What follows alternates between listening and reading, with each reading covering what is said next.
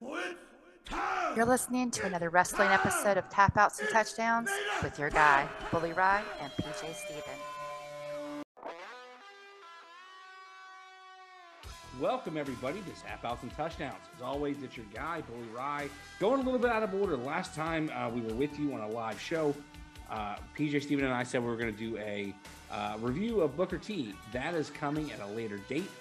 Today, we are going to review the most recent WWE Premium Live event, as they describe it, the WWE Elimination Chamber from February 19th, 2022, from the Jeddah Superdome in Jeddah, Saudi Arabia.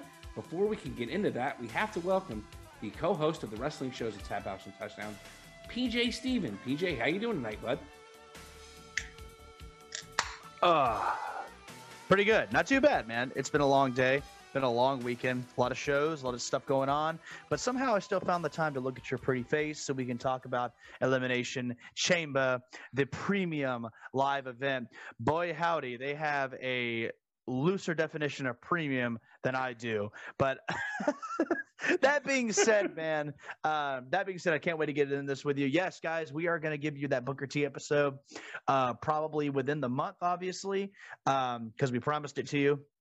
But we wanted to make sure we give you the best content, so we're doing as best research as we can of those particular years of Booker T. So we're having a lot of fun doing that, which is pretty sweet. Absolutely. So the opening bell here, we're going to give you again the specifics to the show. We're going to run down the card, then we're going to take our short break and go into. Yeah, this is like the obviously, if you're stuck in the E mode, you know that like almost every year now, WWE has done pay-per-views in Saudi Arabia. It's always worked out for them. And some of the events have been very questionable. Because they want to capitalize on that audience, they usually have some sort of part-timer or legend, if you will, over there. And I think one of the most, correct me if I'm wrong, I mean, this could be, out there, but these pay-per-views are famous for having your dark horse there, your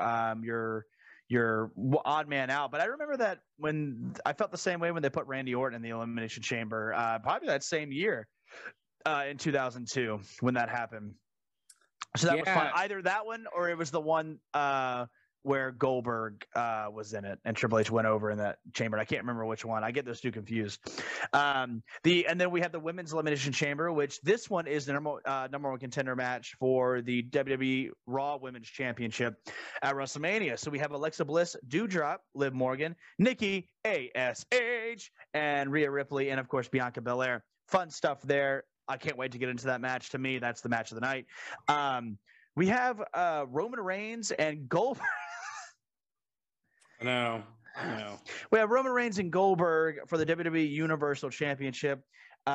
Naomi and Ronda Rousey with Charlotte Flair and Sonya Deville. That's going to be a cool match. So some of the storylines there is we've had a lot of problems between Sonya Deville and Naomi. We talked about that on the last Royal Rumble episode that we did. And with, of course, Rousey and Charlotte Flair, it's a perfect combination to tag team those together. On paper, this match looks really, really good. But they have to add in some gaga, saying that Ronda Rousey has to wrestle with one arm tied behind her back. And stay tuned, folks, because you're actually going to hear me talk something good about Ronda Rousey, because I was almost a little impressed. But maybe I was just in a really good mood. Cotton, and of course, I am shocked. No, I was a little impressed because like you already can't wrestle like at all. Then you put a bigger handicap on where you can't wrestle with both arms, and you made it work. It was okay. We'll talk about it. Becky Lynch and Lita for the WWE Raw Women's Champion. Good God, that was easy for me to say. Hey. Raw Women's Champion. There you go. Put it in post. Put it in post. This is a big deal here. Lita has gone on record saying a lot that she did not support Saudi Arabia shows because of the way they treat women. But when that paycheck comes calling, you're going to come and do what you're told. Now, it's probably half right, but God forbid, I can't wait to get into that match as well. It's the second largest or third largest on the card as far as time goes. But yeah, that's really your main storylines, man. We really start painting a picture for WrestleMania here, and while this does a good job in putting these matches on paper, to me, it was when the bell rang and we were kind of we're kind of let a little in the dark there.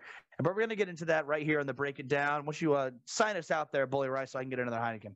As PJ Steven alluded to, we're going to take a short break, and when we come back, we're going to get right into the card. We're going to get into Break It Down, where we're going to go through each of these matches and tell you why they sucked or why they were great.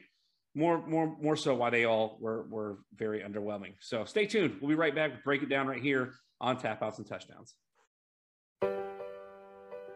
This episode is brought to you by Carolina Business Equipment. With offices in Charleston, Greenville, Columbia, and Florence, Carolina Business Equipment can supply your copiers, computers, and printers anywhere in the state of South Carolina. Call my personal best friend Aaron Thompson at 843-452-8761 for a quote today, and make sure you tell him that Ryan from Tap Outs and Touchdowns sent you. Carolina Business Equipment, you worry about your business, let us handle your technology.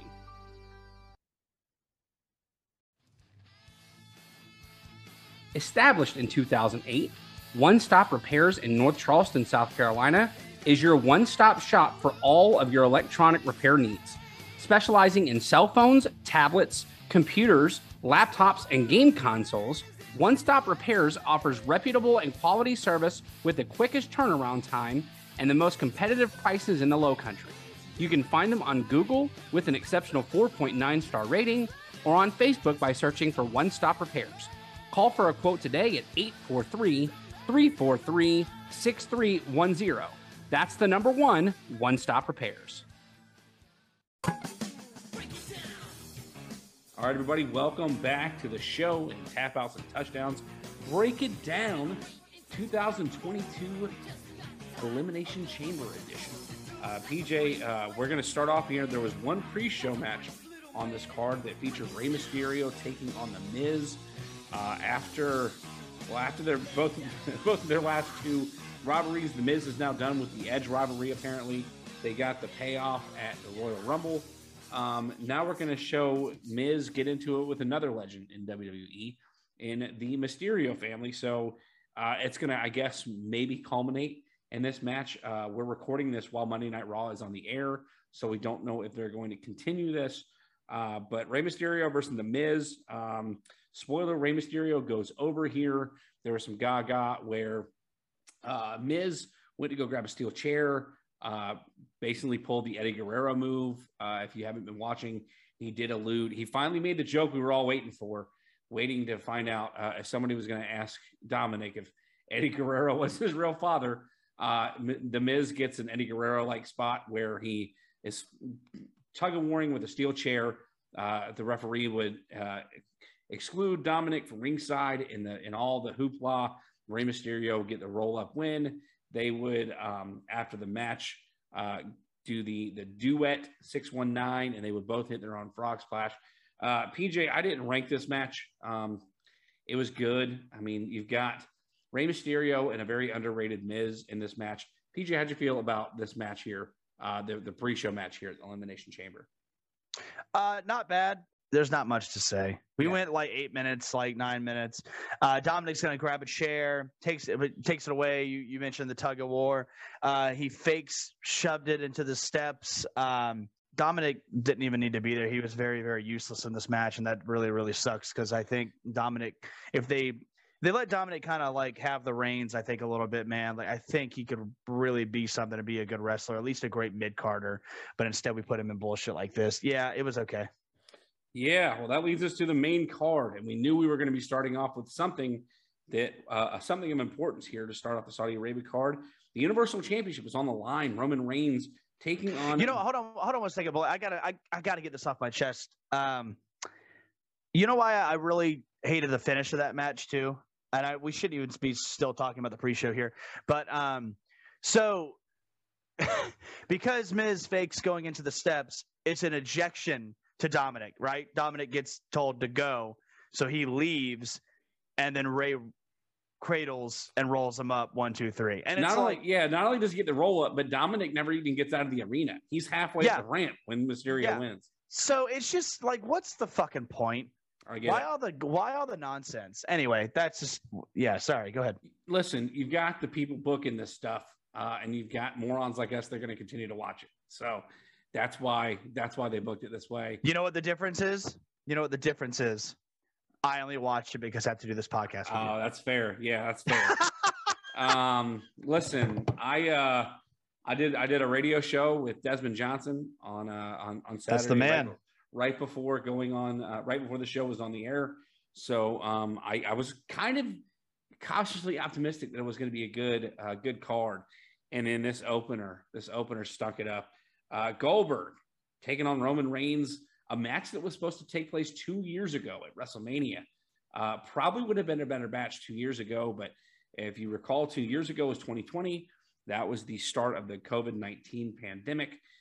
Roman Reigns, with the compromised immune system from his leukemia treatment, did not take part in WrestleMania in 2020. Goldberg would go on to lose to Braun Strowman for the Universal Championship that year. So we're going to get fast forward 2 years older for Goldberg taking on Roman Reigns, who has had the third longest world championship streak in WWE history. I believe they called it the longest since the 80s. It was really interesting how they were basically saying that it was Bruno Sammartino, Hulk Hogan, and Pedro Morales. So I guess that would make him fourth on the list of world championship reigns. But I digress. Goldberg and Roman Reigns, I'll go in. I've got a few notes here. You get Goldberg, no intro from the back out of the locker room that we normally see. No finger gloves for Goldberg, which is a unique look here because we're not used to seeing Goldberg without gloves. You know, I know you'll disagree with me because you don't like part-timers, and I don't think you're particularly fond of Goldberg. Outside of his match with The Undertaker in Saudi Arabia, I thought he's looked decent, taking into consideration that he's 40-something plus. And I see the way you're looking at me. I didn't say good. For what he is supposed to do in the ring, he has looked decent in some of the matches that he's been in. Doesn't look good already at the start of this match. At the introduction, like your challenger from Atlanta, Georgia, Goldberg, champion Roman Reigns, he didn't look ready then. So I knew it wasn't going to look good. The main note that I had for the match was that he gets put in the guillotine. You get a couple of spear teases. He goes to put Roman Reigns in the jackhammer. That comes down. He gets put in the guillotine. PJ, we always talk about trying to add logic to illogical situations. And we talked about in another group chat that this typically happens from the baby faces. The heels typically go the way that this went. Goldberg was put in the guillotine, and he got the ropes. Was in the ropes, holding on to the ropes. The ref didn't break it. Didn't start the 5 count.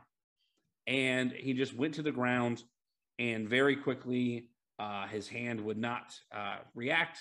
He would pass out. If you can't really see what I'm doing here, the quote unquote passes out. Roman Reigns goes over. Very short match. PJ, you probably got the time on this match. 1.5 stars from your guy Bully Rai. PJ, I know you're not going to have much to add to this, but do you have the time on this match, and just overall, how'd you feel about this match? Match went 6 minutes. Goldberg was blown up during the introduction. Again, that's how I knew it was going to be terrible. And it's Goldberg, man. Like, yeah, he looks decent. Anyone can look decent. Anyone can look decent. It's about putting on the show. And I think sometimes these part-timers, they forget that they're putting on a show. Instead, it sees like a selfish, I got one more in me. I could do it. One more in me. And it's like, for the audience's sake, next time you have a thought, just let it go. So, I think again, I can't say too much here as well because of what they're doing in Saudi Arabia. Like the Saudi Arabian fans, they want to see Big Bill Goldberg. I mean, you got to remember, they're looking at Taker and Goldberg going, this is awesome. And we're looking at Taker and Goldberg and going like, what the hell is happening? That's stuff that they wanted to see that they never had access to when everybody was in their prime. So this is like, oh my God, I'm seeing Jesus versus Satan on TV. To your point about part-timers, I feel like I've got one more. A couple things. One, I believe that this is Goldberg's last contractual obligation to WWE unless he signs a new deal for a match. So you'll probably be happy about that. I don't know if there's validity to that, but that's what I was hearing after the match. Secondly, we talked about on the show before, who's going to be the guy that knocks off Roman Reigns? At this point, after his victory versus Goldberg, which is something, again, they wanted to see 2 years ago, the dream match, the spear versus the spear, the new era Goldberg versus the actual Goldberg. After defeating Goldberg, I believe that in this one span of his title reign, Roman Reigns has now defeated every single person who has held the Universal Championship. It's as much as like as bad as the match was, and I'm glad it didn't go longer than 6 minutes. Very underwhelming with the finish because it wasn't the emphasis about his arm not falling was just it wasn't there, and so that's why the finish fell flat for me. But the story they're putting behind Roman Reigns and this win is intentional.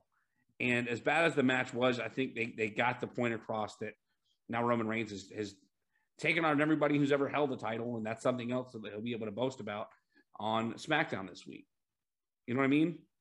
So you talk about like who's going to take the title off of it. Like, are you? I guess we don't know who the right guy is to take the belt off of it, but to take the belt off of him. Excuse me. But do you agree that it should be? Do you agree that it should be someone who's not a part-timer? Yes. Did the right guy get the belt from the Fiend in Saudi Arabia? Like we mentioned that. No, I mean, listen. So we can talk about the right guy versus the wrong guy getting the titles. It was the right time, I guess, to give McIntyre the title 2 years ago at WrestleMania. Why would you have him then wrestle the Big Show in a like an untelevised match that would go on Raw the next night? Like we talk about the right guys versus the wrong guys getting to take the title. Was Sheamus the right guy to take the title off of John Cena years ago? Absolutely. So, I mean, one could argue the not because he didn't really have much of a push. He was an ECW guy getting a push from Jesse the Body Ventura, and John Cena falls backwards through a table, and now Sheamus is a one-time champion. So, obviously, everything is building up, and I will die on this sword. Roman Reigns will hold the Universal Championship until 2023, where he will either lose it to The Rock at Royal Rumble in 2023, or The Rock will win the Royal Rumble in 2023, will go on to face Roman Reigns at WrestleMania, and he will either get fed to Roman Reigns again, or he'll be the one to take the title off of Roman just to put it back on Roman a month later. Sounds terrible. It does sound terrible. But that sounds terrible because you have – I hate this idea of a guy, and I get The Rock, he's the guy, but I hate this fucking thought of a guy can just waltz in, title match, bitch, I'm gonna win it. I hate it, and even well, let's be real, that's what just happened with Goldberg. He didn't win it, but he waltzed right in and got a title shot. Listen, so again, when you're feeding your champion legends, I don't think there's a stronger legend to feed him than The Rock. And that's coming from a Goldberg mark. He was fed John Cena at SummerSlam in 2021. I could be wrong because The Undertaker almost went out at Survivor Series, which is where he debuted.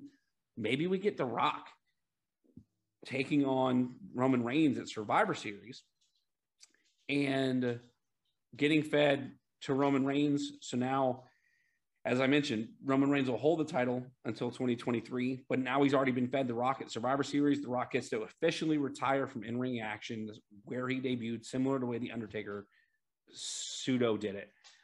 So, yeah, I mean, at this point, you're just kind of sitting around wondering who's going to take it. Is it going to be someone who's not even on the main roster yet? Are we going to get Braun Breaker coming in and taking the title off Roman Reigns? Are we going to get that would be fine. It should be someone who can use the win to then, because I don't understand this mentality of staying the same. To me, if you're not getting better, if you're not getting better, you're getting worse. Yeah. So if you bring in somebody and you have him beat Roman Reigns, holy shit, he beat Roman Reigns. If Lesnar did it, if Goldberg did it, if The Rock did it, it would just be like, okay, they brought a legend in. Of course he beat Ray. Of course that was the guy. that defeated Roman Reigns. He's a legend. But if you build it correctly, like an Austin Theory or a Matt Riddle or a Braun Breaker, he defeated Roman Reigns. Whoa. Yeah. This is the guy. That's why it made no sense for me to have that. That's why it made no sense for Lesnar to defeat The Undertaker for the streak. Yeah, no, that didn't make sense to me. I don't think that streak should have ever been broken, especially because 2 years later you have Undertaker lose to Roman anyway. It no longer meant anything. And that would have been fine if Reigns would have beat the streak, and it would have solidified my theory on, all right, Reigns beat Taker, his yard now. Yeah. Now Reigns has to not pass the torch because he's not retiring, but I'm saying get that next guy over. Yeah. And it doesn't make any sense for him to give it to somebody who's already been there. I want to move on, but before I do, I also want to touch back on this later on because you mentioned you put Brock in the same category as The Rock and Goldberg and even Cena for that matter.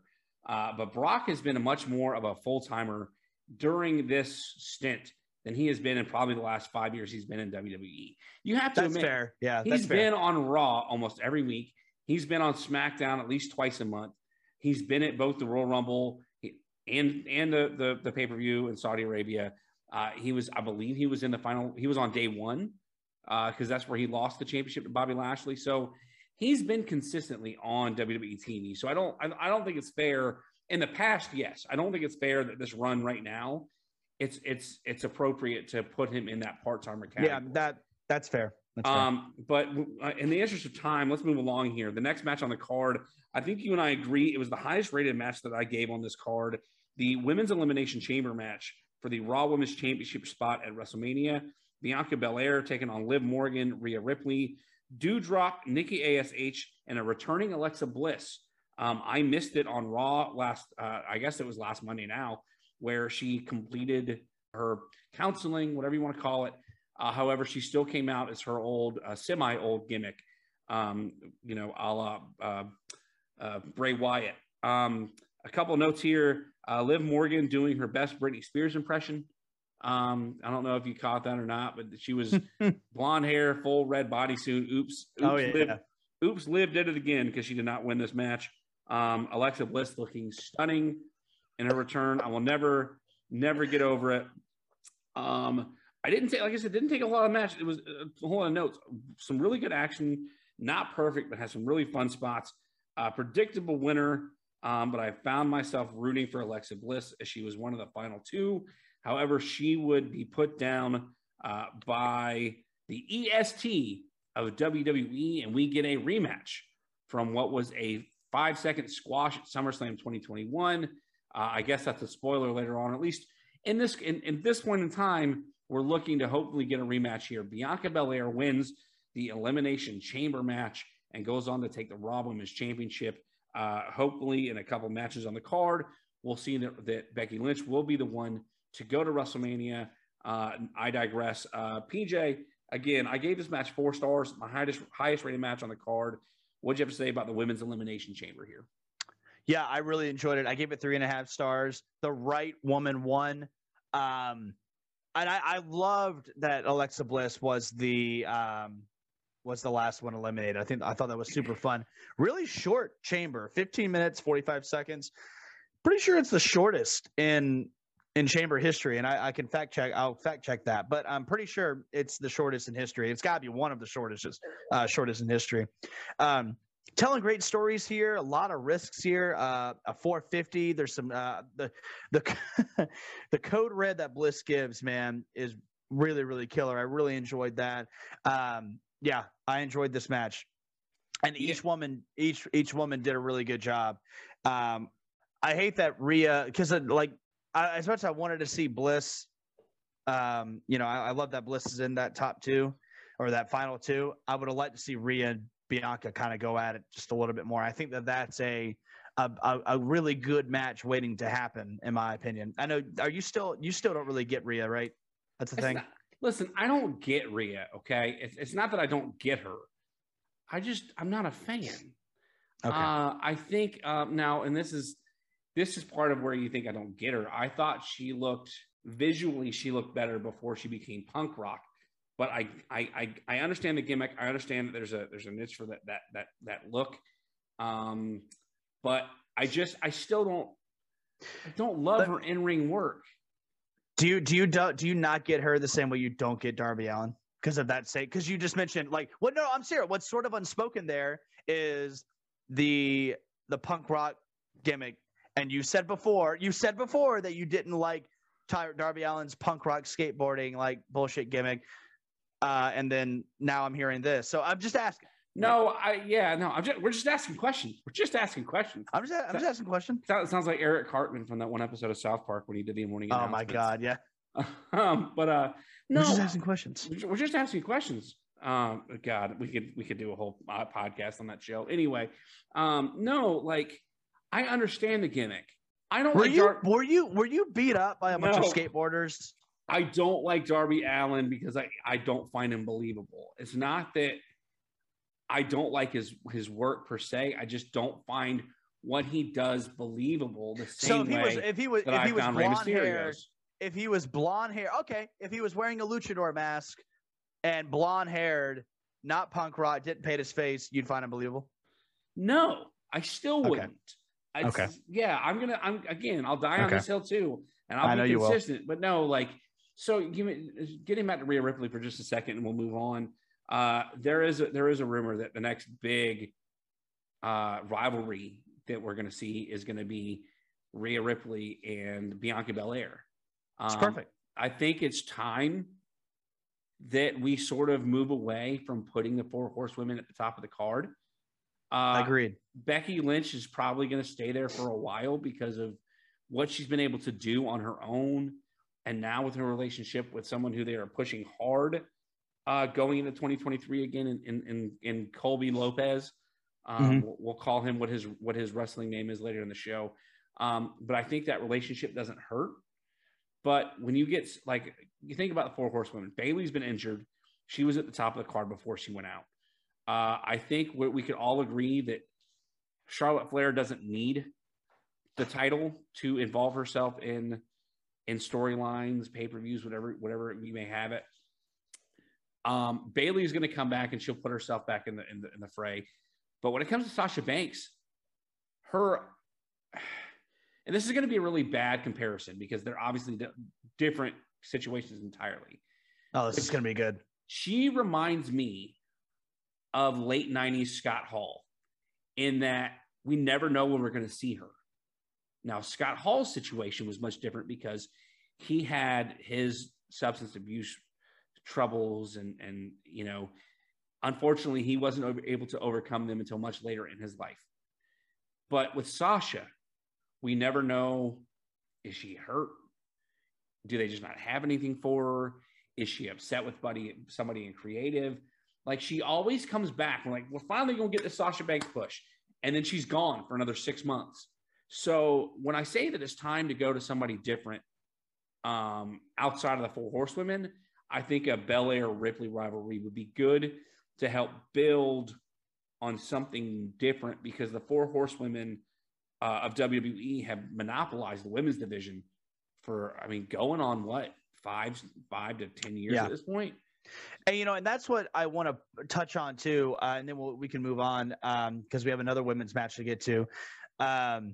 That's why I enjoy the AEW women's roster a million times better because they've booked it so well, in my opinion, that all of those women have a chance to any of those women. If I were to see them in a match against Britt Baker, I would say they have a chance of defeating Britt Baker.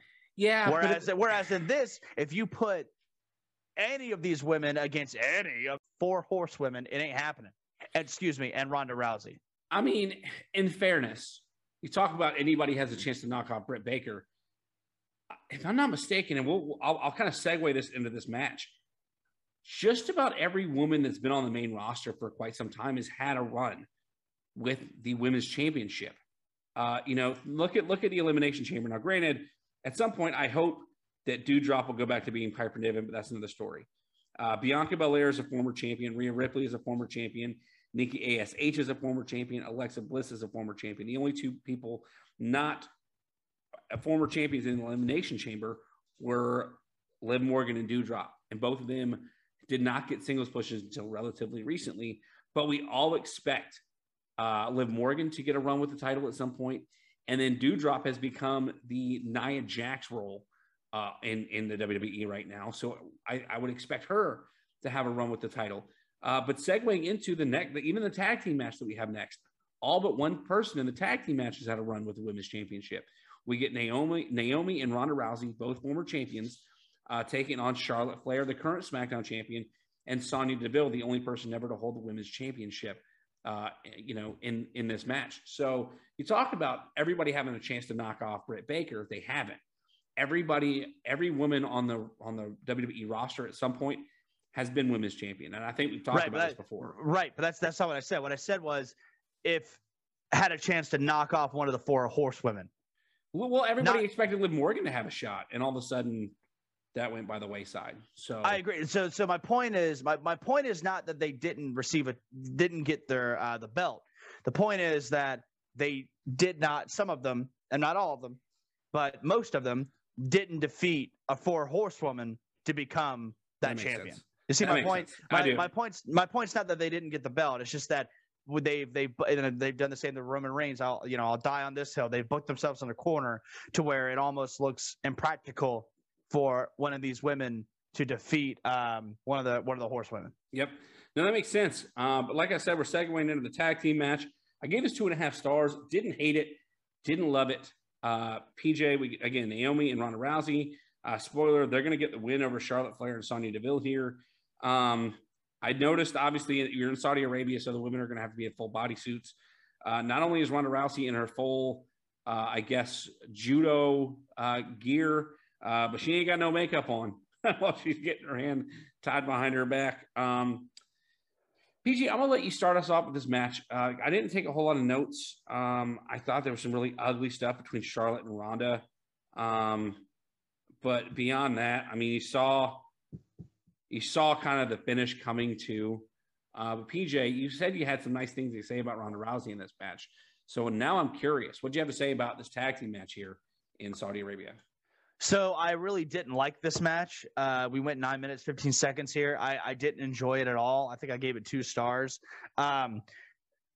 Excuse me. I love the idea of Rousey and Deville starting it off. That's really cool to me, and that makes sense. Love it. The point of the gimmick of this match is Ronda has one arm tied behind her back. Because I don't think Ronda Rousey can wrestle. I still don't think that at all. And no one's, you're not going to change my mind. I don't want you to change my mind. I want her to change my mind. That being said, I think she moved really well for this handicap, whether it was a gimmick handicap or not. You have one arm tied behind your back. That shit's fucking hard. To move in a wrestling ring with one arm tied behind your back. And I think she moved pretty well. She didn't move great, but just for that handicap, I was a little impressed because I was like, oh my God, you're handicapping the handicap. Like, what are we doing? Literally, what is it? What is the thing that JR says? I got an ass one-legged ass kicking contest. Yeah, she was a one-legged man in an ass kicking contest. But she made the ass contest. She made the ass kicking contest. She made the ass contest work. Oh man, I make the ass contest. Oh yeah, we'll talk about the ass man before this podcast is over with. But yeah, very predictable. We get the hot tag, bring Rousey in, setting up a Piper's Pit to Deville. Yeah, Deville taps. I hated to see that, but I get it. You're not gonna do it to Charlotte. I was also a little concerned too. Not concerned. That's not the right word. But I was a little bummed. I don't think Naomi got a whole lot of ring time here, and that kind of sucked. I kind of saw that coming too. I mean, like you said, it was very predictable. Charlotte leaves Sonya Deville behind to let her eat the armbar. So you knew she was going to tap. You knew Ronda was going to get a win leading into her WrestleMania match with Charlotte. Right. And I didn't love this match. I didn't love it at all, but it did its job. It set it up. It did its job. That's all it really needed to do, I guess. I just wish I could have my cake and eat it too. Why can't it be a good match and set things up? Well, this ain't New Japan, brother. This is WWE. This is Saudi Arabia. You know what I'm saying? Listen to you. Hell yeah. I digress. We're going to move on to the next match here. Because I gave this match more stars than I gave the previous match. Falls Count Anywhere, Drew McIntyre Madcap Moss. Not going to lie, I've been calling him Mad Cat with a T, as in Tommy Boy for a while until I realized, oh, it's Madcap. I don't get what the hell Madcap is from, but I digress. Man, PJ, is it just me? Are you done with McIntyre's sword? Are you ready for somebody to go ahead and like melt it down into a chain or some shit at this point? Like I'm so over the sword. I am over the sword. I was over the sword when he first brought it out. Like I feel like Vince saw, and I'd love to illustrate this. Like Vince saw Braveheart for the first time and was just like, God damn, Bruce, get Drew a sword. Oh, you know what? I have a sword. I have a sword. He brings it to work the next day and he's like, Drew, I got something to show you. And Drew's just like, all right, like whatever. He pulls out a fucking sword out of his pocket somehow, pulls out a sword out of his pocket. And he's just like, you're going to take this to the ring and you're going to throw it right into the ramp and you're going to walk down. God damn it. Yeah. Like I bet he fucking like just creamed his pants watching Braveheart and was like, I wish I had a Scottish guy on my roster. And Vince, you do. You have a Drew McIntyre. Hot damn! God damn it! All right, you know, like he's so just happy. So that's what I picture. But you know what? That sword has more personality than fucking Madcap Moss, so he can stay around as long as Moss is around. Well, we start this match. There's no disqualification, falls count anywhere, and he get Corbin getting involved early. Again, illogical situations. Why doesn't it just become a 2-on-1 handicap match and they just beat the shit out of Drew McIntyre for 15 minutes? Because that's what it should and could have been. But I digress. I actually, in my notes, wrote #logic in illogical situations. Yeah. But the spot of the match here was the similar to what, and I can't remember his name now. The people get it. People have issues when you take moves where you go face first on the mat instead of trying to take a back bump, where they tuck their heads. James Ellsworth took the Styles Clash. He took the Styles Clash where he tucked his head and Clash had to pull up so he didn't paralyze the guy.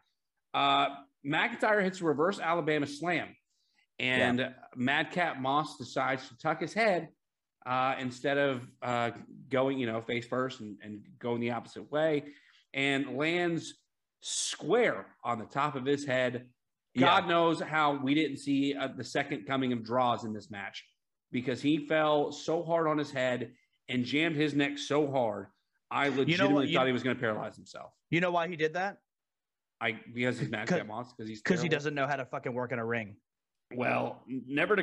This is the second or third time that he's done that in an NXT house show, NXT TV, and then now here. It's so crazy. It's wild that they kept replaying it, considering that they won't show former headshots, like chair shots to faces, but they replayed this spot like 3 or 4 times in this match. Again, I know you said he can't work in the ring. You got to give him a little bit of credit for continuing on with this match when he shouldn't be able to feel his appendages at this point. We talked about how bad we hate the sword. Drew McIntyre has the sword in his hand when he hits the Claymore and gets the win over Madcap Moss here. Talk about just so unnecessarily dangerous. The guy's already broken his neck in this match, and now you're going to want to have a chance to get sliced by a fucking sword. Yeah, that was really, really weird and just so unnecessary.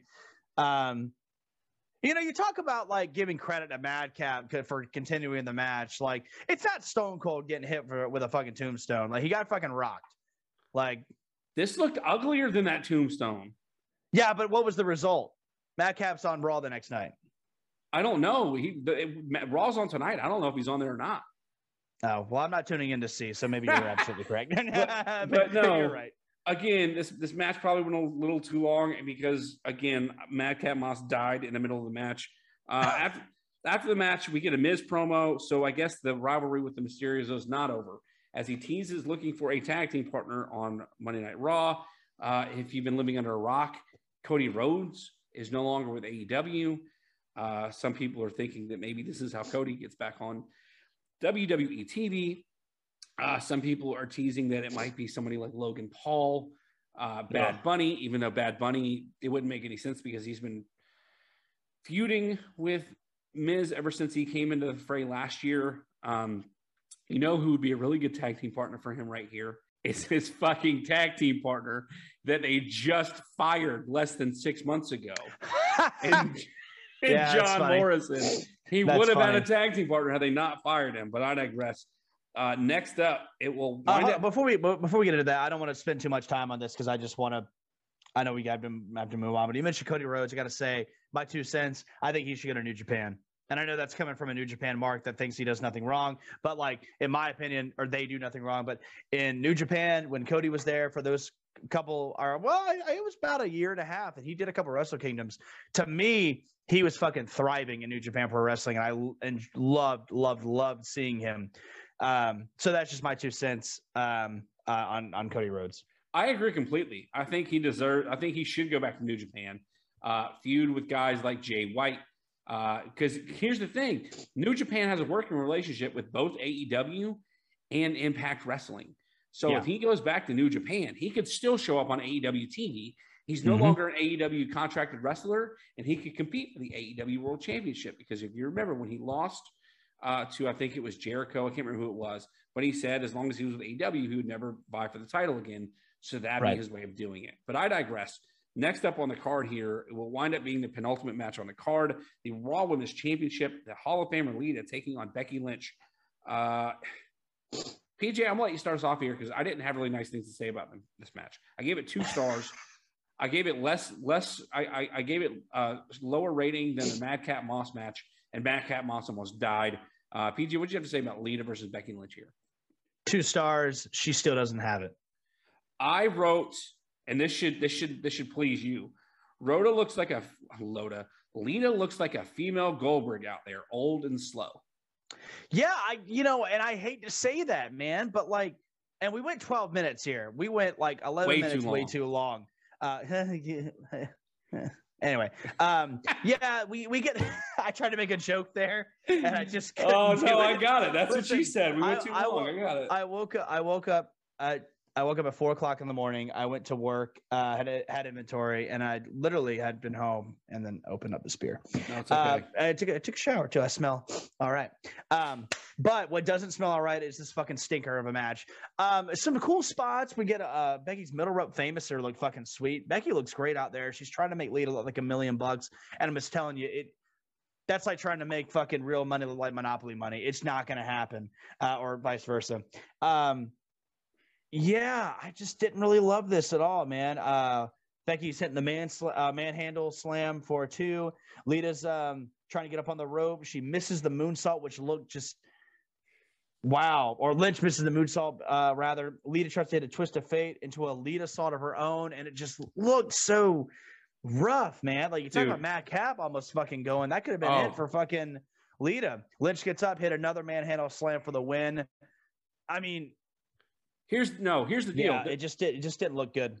The botch of the night took place in this match. And I mentioned a few times about how Madcap Moss almost died in the previous match. Lita went for a sleeper on Becky Lynch where they were both on the ground and got her around the forehead. Like, not even the forehead. It was above her forehead. Yeah. Like, she's got a sleeper on, and it was like up here, like over her hair. Like, how do you miss a sleeper hold? Like, you're both on the ground. Like, how do you miss the sleeper hold? Crowd is super hot for it, but they're also hot for every nostalgia act that comes over. You mentioned Becky sold hard for Lita, but the false finish for the twist of fate and the moonsault tells you that Lita is not getting the win here. And right on cue, we get the second manhandle slam. I'm going to call it the rock bottom. Becky Lynch defends her Raw Women's Championship, and we officially will get our SummerSlam 21 rematch: Bianca Belair versus Becky Lynch. A vengeful spot here for Bianca Belair after the squash at WrestleMania after Becky goes over here. Do you think, I mean, Lita got a lot of shine in this match. Do you think she got too much? She kept talking about how she had another run in her. She didn't get the title afterwards. She cries in the ring because I think she knows this is probably the last time she's ever going to step foot into a ring competitively again. I don't think she needs to be in another Royal Rumble. I don't think she needs to do anything physically in a ring again. And I think she knew that. And what's crazy is you mentioned that she was always against the Saudi Arabian, shows, but she gets a curtain call here. She walks out the ring. The crowd is going crazy for her. Runs back in the ring. Does her little farewell. We've probably hopefully seen the last of Lita in a ring here, in Saudi Arabia. That leads us to somebody else who, thank God, we've seen the last in a ring. Hall of Fame. Oh yes, yeah, we get a Hall of Fame promo for the Undertaker. Thank God. Yeah, it's officially official. The Undertaker is going into the Hall of Fame. He will headline this class. Prior to that, we got what should have been the SmackDown Tag Team Championship. Oh, hold on. Well, we can't just skip over that real quick. We'll come back to it, but we skipped over the tag team match that didn't happen. The Viking Raiders the Viking Raiders would come down to the ring for their match. The Usos would attack them pre-entrance. They hit a double suplex from Ivar onto Eric, and that was enough to put them out of action. We would get no SmackDown Tag Team title match. No rating for me in this match. But as you mentioned, The Undertaker, who officially retired from in-ring action, is going into the Hall of Fame this year. He will headline the class. It's a pretty big consensus amongst pro wrestlers that if there was one person who deserved all the accolades that they have, it's The Undertaker. PJ, are you obviously you got to be happy about this Hall of Fame induction. Which version of The Undertaker do you think deserves to be in the Hall of Fame more than the others? So we're talking like Ministry of Darkness Undertaker. We're talking original American Badass, the reincarnation of the dead man. If you had to take one of those four and make that one more Hall of Fame worthy than the others, who would you be? Who would you put in there? Yeah, that's a really tough one, man. That's a good question. Man, I like, part of me wants to say that beautiful 96 to like 99 run. I love that Undertaker. The different attire, the different storylines, I will, because my first thought when I think of who deserves it the best out of those eras is when he comes back at WrestleMania 20 and then so on. Royal Rumble win, multi-time champion win. That's when we start seeing the streak and how beautiful that is. But I think that it is the late 90s Undertaker, that, 90, like I mentioned, the 96 to the 99 Taker, because to me it has one of the greatest and most influential storylines in WWE history, and that is the Undertaker and Kane storyline. I think that's the one that if I had to pick one to why that one goes in, or why that worker goes in, to me it's that one. Yes, that Attitude Era Undertaker, post purple and gray ties and gray gloves. It's the stitching on the shirts. It's that transitioning into the Ministry of Darkness character. To me it starts like with his rivalry with Mankind, when we get the him at Survivor Series and or SummerSlam, one of those where it's a boiler room brawl match, and Paul Bearer betrays Taker and all this, and we get the Buried Alive, and then we that kind of shit. To me, I think that warrants, and I know I just mentioned a lot of gimmicks there, but I think that's now a question for you. I want to let you answer your own question, but question for you. And this is kind of unanimous in my opinion. Who inducts him? God, if he was still here, I would say Paul Bearer. But it's got to be Kane, right?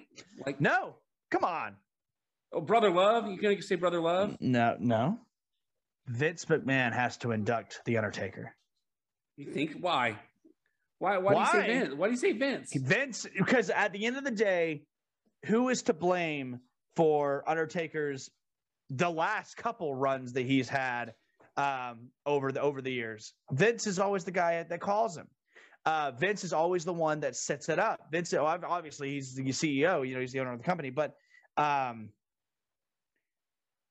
think no other wrestler, maybe Hulk Hogan, but that's even pushing it. No other wrestler has meant more to his company than the Undertaker. Yeah, I mean, and that's kind of expressed in that Undertaker documentary, the 5 whatever, Final Days of the Undertaker, whatever it was. I can get on board with what you're saying, but Undertaker had some of the most iconic rivalries with all of the big stars. I mean, his first championship, he took off of Hulk Hogan. Yeah. He rivaled Hall of Famer Mankind, Mick Foley. He rivaled Hall of Famer Kane. I could see Mick Foley and Kane inducting him. No argument. If you're picking the guy, if I'm the guy picking, and no offense to Mick Foley or Kane, big fans of those guys, but that they're not the guys. Here's my, I'm going to take your suggestion and I'll run with it. I think Vince should be the one to induct him, but I think they will be doing a grave disservice if they let the Undertaker get inducted without a line of all the people that he rivaled behind him on the stage. So you're going to have Mick Foley, Shawn Michaels, Triple H, Kane, Stone Cold Steve Austin. I'm trying to think of the other ones off the top of my head. Those are the big ones. I was going to say Mark Henry, Lesnar should be there. Lesnar's the one that ended the streak. I think Mark Henry, especially later in his career. JBL was a big rivalry when JBL was the longest reigning SmackDown champion. So I feel like if you have him inducted, you ought to have everybody who he rivaled with him, because they all raised themselves to that higher level. That honestly too, like how, and this is kind of like what they did with Ric Flair the next night on Raw, and had that ceremony for him and all that, and Flair cried a waterfall of tears. I would love to see that for Taker, because he deserves that. Yeah, I just don't know if Undertaker wants that. I think that's the problem. Is the Undertaker? Yeah, he probably doesn't. Like, he's big into he's a classic businessman. He wants to keep kayfabe, the way it is. But man, frick, I'd love to see it. I'm with you. I mean, Undertaker is forever, probably, besides maybe Sting, my favorite wrestler. And I know I've said a lot of things like, he didn't belong in that ring. He didn't, but that doesn't account for the fact that, like, he is the guy to me. Yeah. I always see those little memes in the Suplex City or wherever, where it has like Stone Cold, The Rock, Undertaker, Triple H, like, which wrestler would you erase your entire history of or whatever? And like, it blows my mind the amount of people that pick the Undertaker, because without him, to me, the business just wouldn't be where it was today. I think he is one of the most influential pillars in WWE history, period. And whether it's a gimmick that's lasted more than some people's careers, whether it's his work ethic, even trying to in a greater age, it doesn't get better than the Undertaker. It doesn't get better than that. Well, I'm not gonna disagree with you there. Again, probably the most deserving Hall of Famer in quite some time. There was a group chat that I was in where they argued, well, the Undertaker should be the only one to get in. Maybe some posthumously, additions. If you go that route, Vader should be a top notch. I know you and I, we talk about it all the time. It's my boy. After we get the Hall of Fame package from the Undertaker, we get a really interesting video package promoting Seth Rollins, kind of teasing the fact that he might win tonight. Spoiler alert, he doesn't. As a matter of fact, he's the first one eliminated out of the Elimination Chamber. But having this video package for Seth Rollins has an idea of possibly him getting a push here. Now, granted, we'll get to why it won't be at WrestleMania here in a second, because we have reached the main event of the Elimination Chamber from Saudi Arabia. The WWE Championship is on the line inside the Elimination Chamber. Bobby Lashley is the champion, taking on AJ Styles, Austin Theory, Riddle, Seth Rollins, and Brock Lesnar. And PJ, I'm gonna start us off here because I did have a few notes in here. The spot where Theory goes through the pod shows us. I wrote this. It's a funny note. He goes through the pod onto Lashley. It told me that it's gonna have. We're gonna have to see a comeback late in the chamber that should open the door for Reigns to interfere and cause the rest of the match. None of that happens. Austin Theory gets thrown through Bobby Lashley's chamber. Storyline is that he is in concussion protocol and will not return. Non-kayfabe, apparently he has a shoulder injury that is going to put him out, I believe, 3 to 4 months minimum. So Bobby Lashley, who just won the championship back at the Royal Rumble, is out of this match early. He is the first one gone. He does not compete in this match. We are going to have a new champion. Some fun spots in the match, similar to the Women's Chamber. Lesnar is supposed to come in after Lashley. He gets tired of standing in the chamber and kicks his way out. The story is coming out that was a shoot. He was just tired of standing around, so he broke out of his own chamber and just causes havoc like he thought he would. Again, Rollins the first to be eliminated with the F5. As I mentioned, Lashley will not be coming back. Everybody's eliminated except for Lesnar and Theory. You mentioned that Theory sort of felt like that dark horse entry. I would have been genuinely disappointed if they had swerved us all and let Roman Reigns get into the ring and cost Lesnar the title over Austin Theory. Luckily, we did not get that. Theory is running away from Brock Lesnar, screaming, absolutely hysterical comedy spots here. Again, Brock is going around breaking everything in the chamber like the monster he's always been. I legitimately got scared because Theory, being the smaller guy he is, started climbing the chamber. And then Brock Lesnar, like a grizzly bear, climbing a tree, climbed to the chamber to go after Austin Theory. Scared the shit out of me because one small move, he's not making it back. Spot of the night here, an F5 off the top of the pod. Obviously, Austin Theory is not going to land the way that you would normally land an F5, so they don't show it. He lands on his feet onto the mat on the outside of the ring. Again, I don't remember seeing Brock Lesnar that high up in the air in his career. After the match, after he gets the win over Theory, becomes the new WWE champion. He's already said that he was going to make a winner-take-all match with Roman Reigns at WrestleMania, so we're officially going to get it. But I don't know if you noticed after the match, his legs sort of started giving out. I think the heights got to him. But nevertheless, Brock Lesnar goes over, wins the WWE Championship again in the Elimination Chamber, 3.5 stars. I did enjoy the match. I didn't like the booking because I wasn't aware of the medical situation with Bobby Lashley. I'm also irritated that they would even think about taking the title off of Lesnar to put it back on him less than a month later. I thought it was silly, stat padding, bullshit.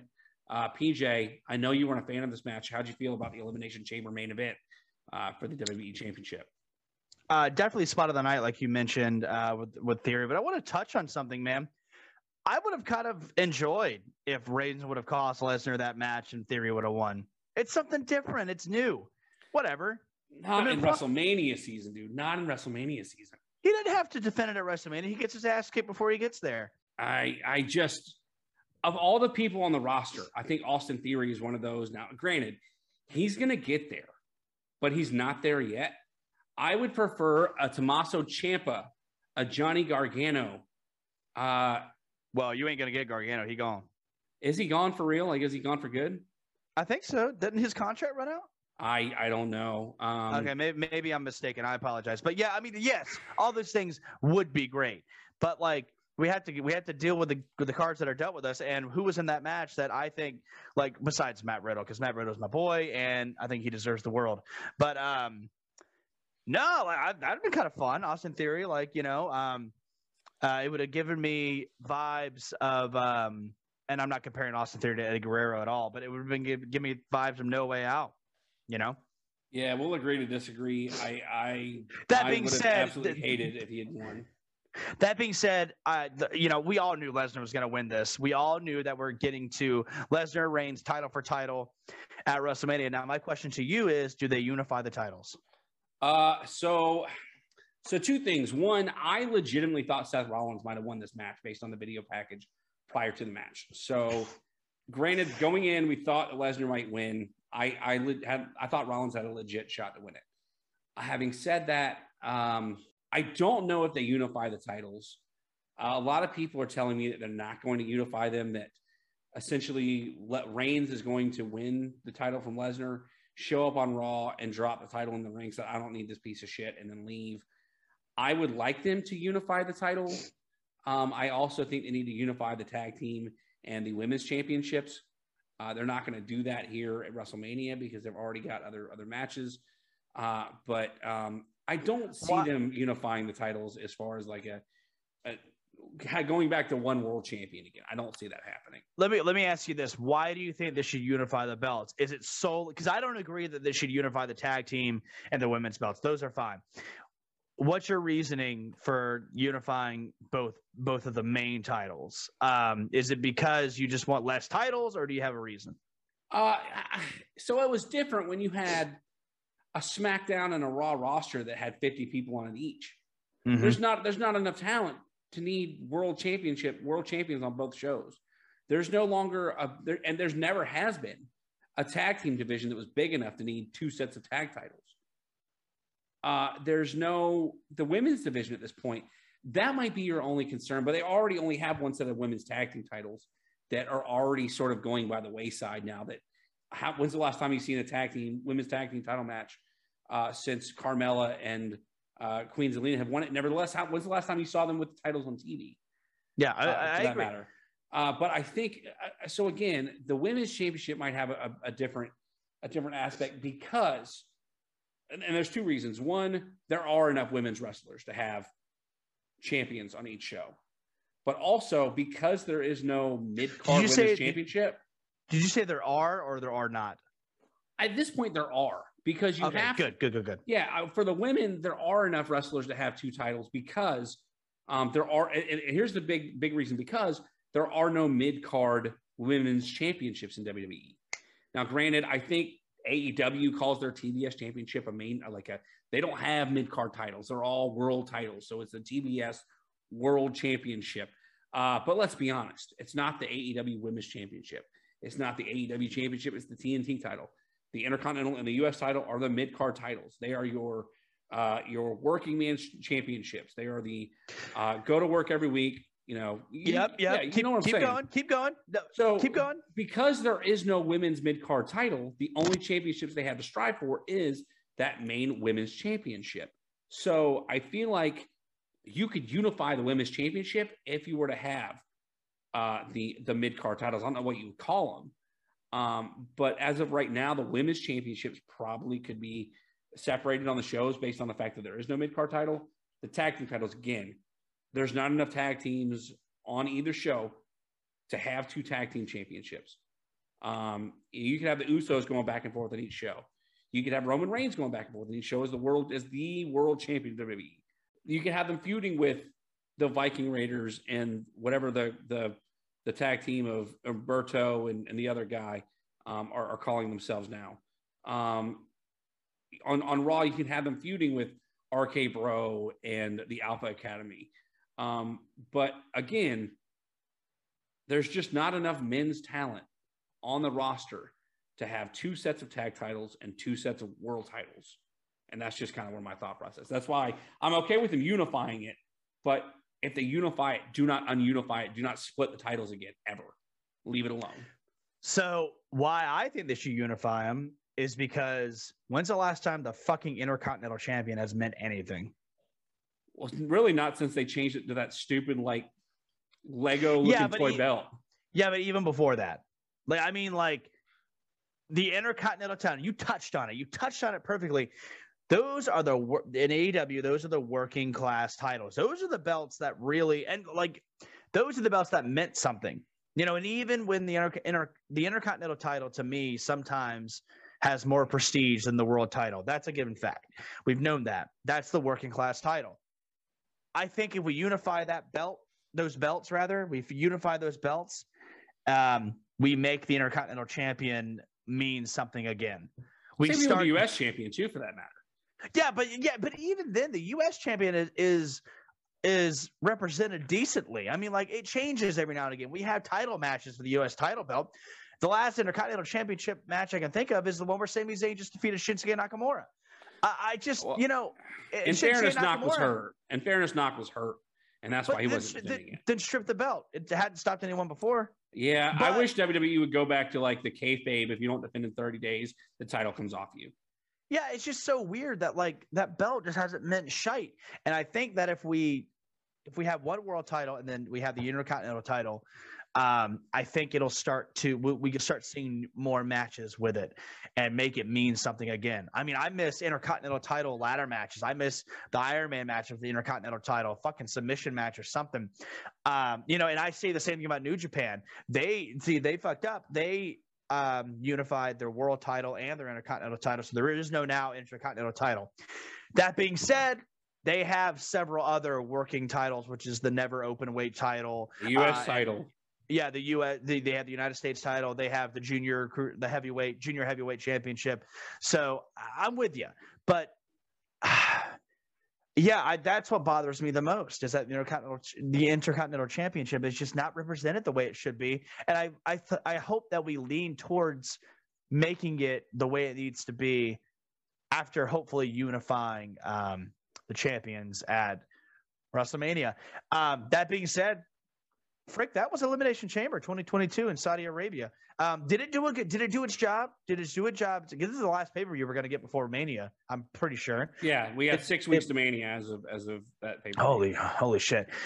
Did it do a good job setting up for WrestleMania, or do they still have work to do? It set up the world title picture. It set up the rematch for Bianca and Becky, so we got that. It furthered to build up the Ronda Rousey versus Charlotte. Mm-hmm. It didn't do much for the tag title picture for either side. We obviously didn't get a U.S. or an Intercontinental Championship match on this card.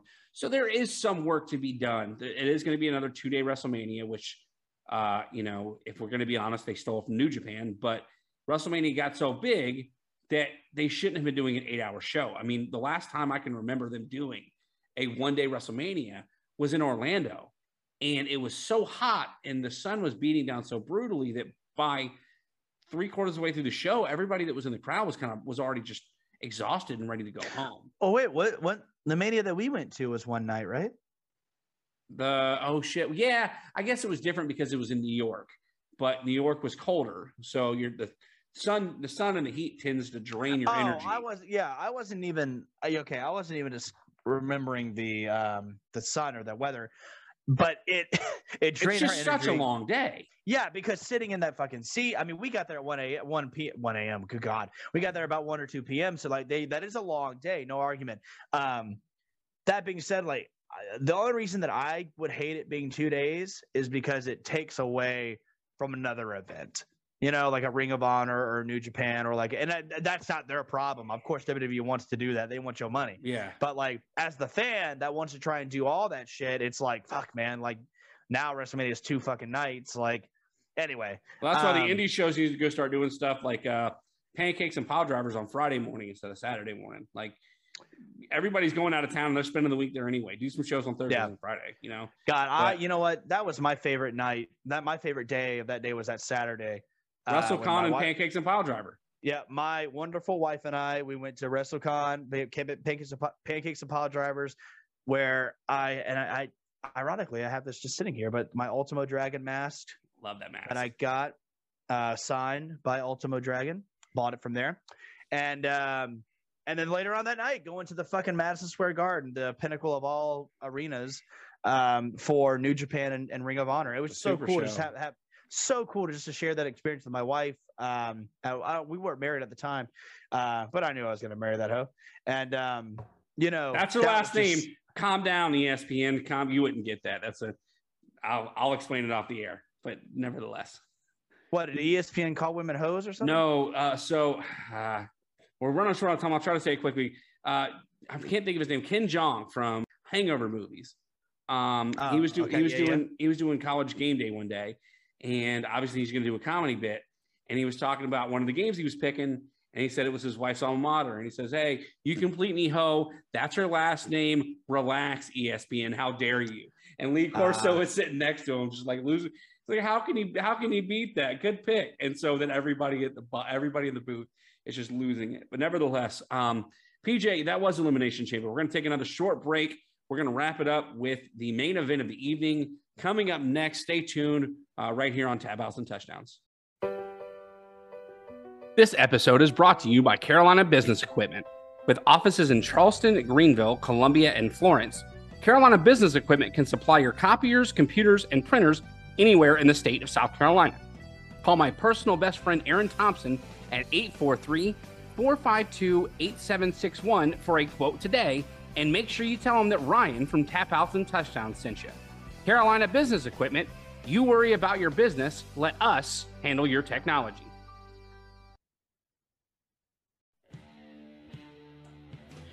And welcome back, everybody, to the main event of the show. PJ, I'm not sure why we call this the main event of the show, because the main event is the meat of what we do, and we call that break it down. I was actually just thinking that, but I was like, we'll let it go. But fine. I digress.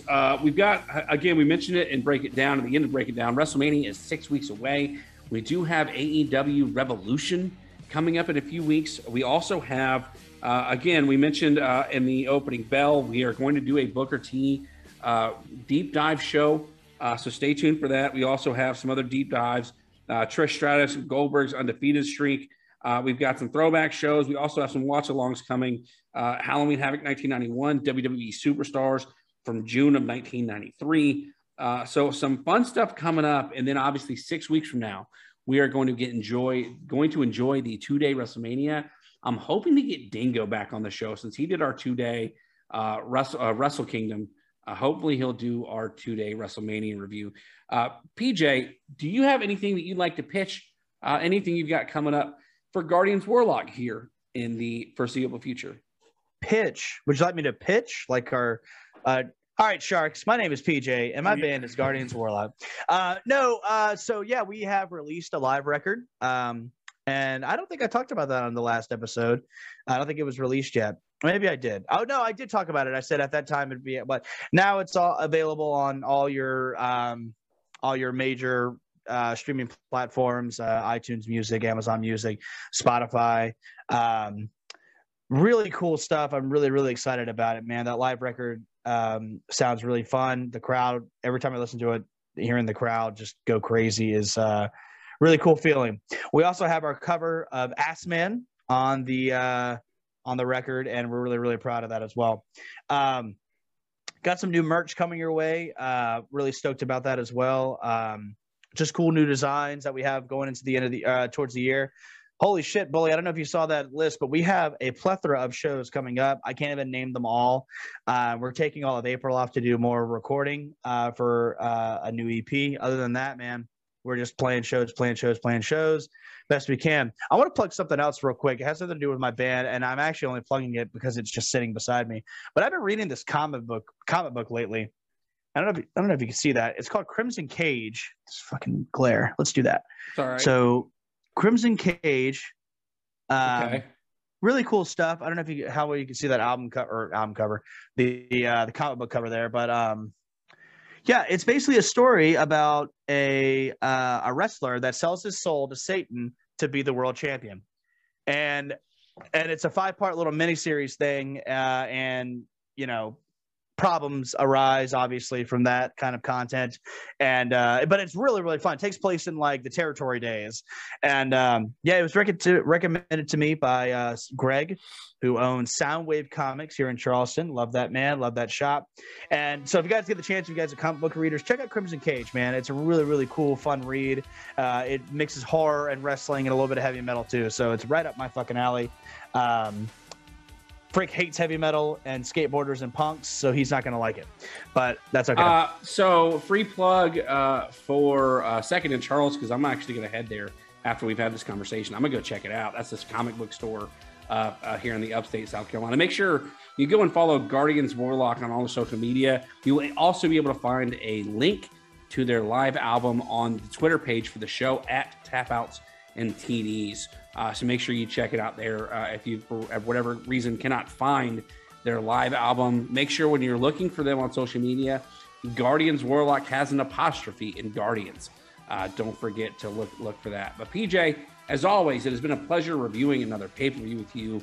I can't wait to have our next show where we are going, again, we're going to review an old show or do a deep dive into a wrestler. Either way, always a pleasure, and can't wait to see you again within the next week. So for PJ Steven, it's your guy, Bully Rye, for Tap Outs and Touchdowns. I'll be around.